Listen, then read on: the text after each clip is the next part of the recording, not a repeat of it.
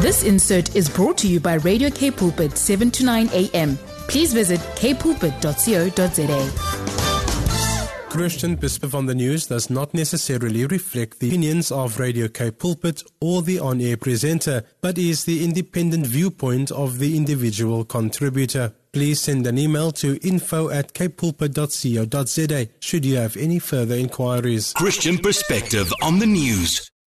Dr. Peter Hammond joins us on a Friday morning. He's the founder of Frontline Fellowship, as well as the Reformation Society, Africa Christian Action, and the William Carey Bible Institute. Good morning, Dr. Hammond. Good morning, Brad. The sanctity of human life is an essential aspect of the Christian faith. The Bible makes it clear that life begins at conception. We believe in the Lord Jesus Christ, conceived of the Virgin Mary. From the moment of conception, the Lord was the Lord. Our Apostles' Creed makes it clear. At the point of conception, the unborn baby is a genetically, physiologically, organically distinct person. At the moment of conception, life begins. And about 3 weeks after conception, the baby's heartbeat can be detected. 6 weeks after conception, the baby has its own lifelong brainwave. If the absence of a brainwave is considered a sign of death, why then is the presence of a brainwave not accepted as a confirmation of life? Birth is not a magical act that turns a non-human into a person. Birth is only a change in environment of a life that began many months before. Every abortion stops a beating heart. Every abortion ends a brainwave. Every abortion is the murder of a helpless and innocent human being. It's a matter of life and death. It's also a matter of logic. It's of the utmost hypocrisy to denounce atrocities committed under apartheid, or condemn those who stood by and allowed Holocaust to be perpetrated, if we allow the abortion Holocaust to continue to be unleashed in our own country. How incredible that South Africa replaced apartheid with abortion. In the name of human rights, pro-choicers are depriving preborn babies of the right to life. Instead of discrimination based upon race, they are advocating discrimination based on age. How can you condemn discrimination based on race while allowing discrimination based on age? And of what worth is human dignity if babies are denied the right to life?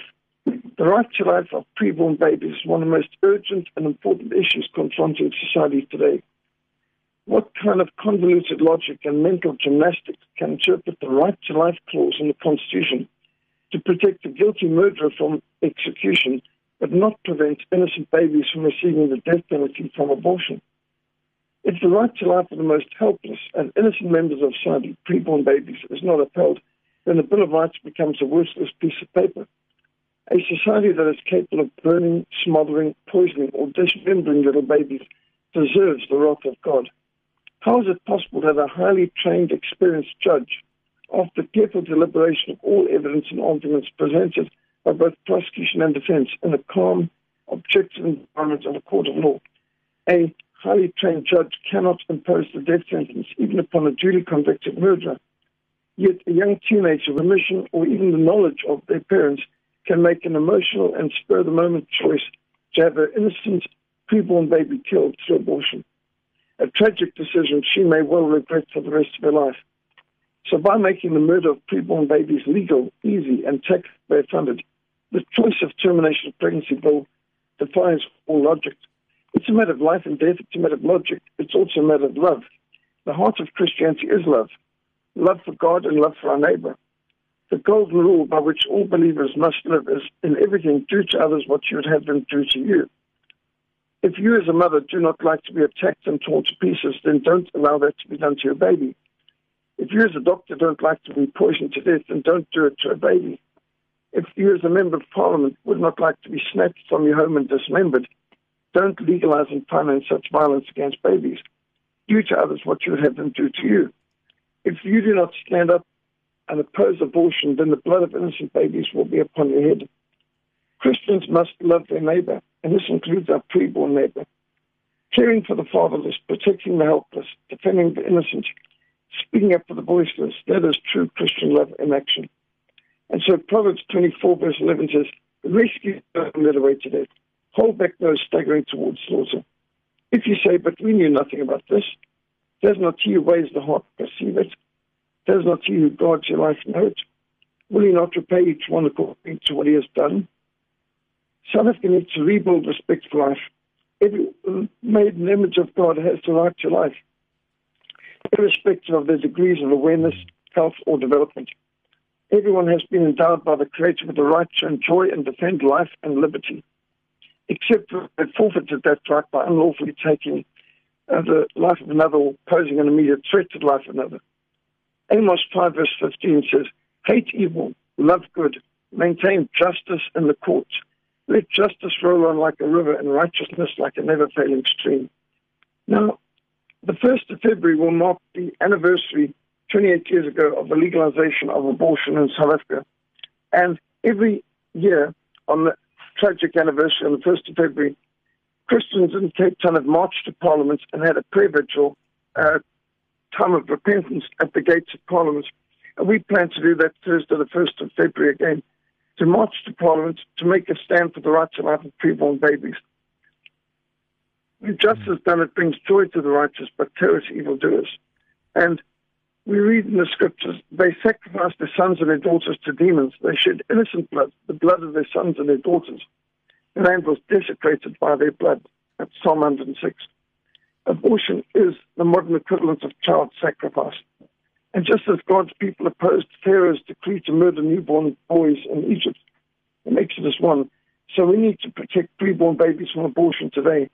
And just as King Herod sought to kill babies in Bethlehem in Matthew 2, so abortionists are attempting to butcher babies today. Proverbs 31 verse 8 says, speak up for those who cannot speak for themselves. And this is what we must seek to do. Africa Christian Action has been speaking up for the preborn with life chains and marches for life for many years now. For 30 years we've been standing for the right to life of preborn babies. And if others feel the same as us, visit the christianaction.org.za website. You'll see a Stand for Life video and articles on what's going to happen with the March for Life on the 1st of February. We need those who respect life and who want to restore respect to the most innocent and helpless life of all to join us in a March for Life on the National Day of Repentance, 1st of February, which is Thursday, to march to Parliament. We'll make a stand for the right to life preborn babies.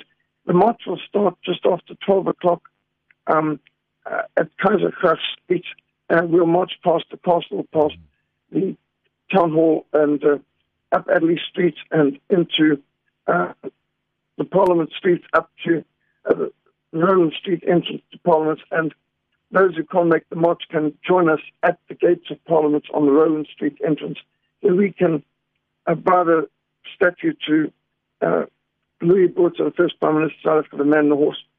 Outside there and in the shade of the trees, we will be having a time of prayer and repentance and laying of wreaths by the gates of Parliament and singing hymns and making a stand for the right to life of preborn babies. The scripture says that when innocent blood is shed, the elders of the city should come to the gates of the city and make a stand, make it clear that this was not done with their consent or knowledge, that they do not approve it. It's so important that we make a stand for the right to life, because otherwise we accept the guilt that comes upon the land. The land is desecrated by innocent blood.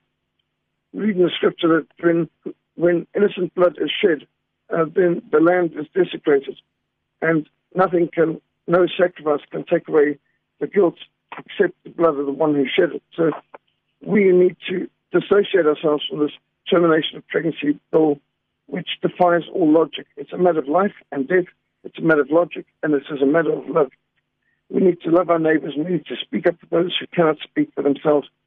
If anyone is interested in finding out more about this, they can phone 021-689-4480 or email info@christianaction.org.za. Look at the website, christianaction.org.za, and join in the March for Life on the 1st of February. This insert was brought to you by Radio K Pulpit, 7 to 9 a.m. Please visit kpulpit.co.za.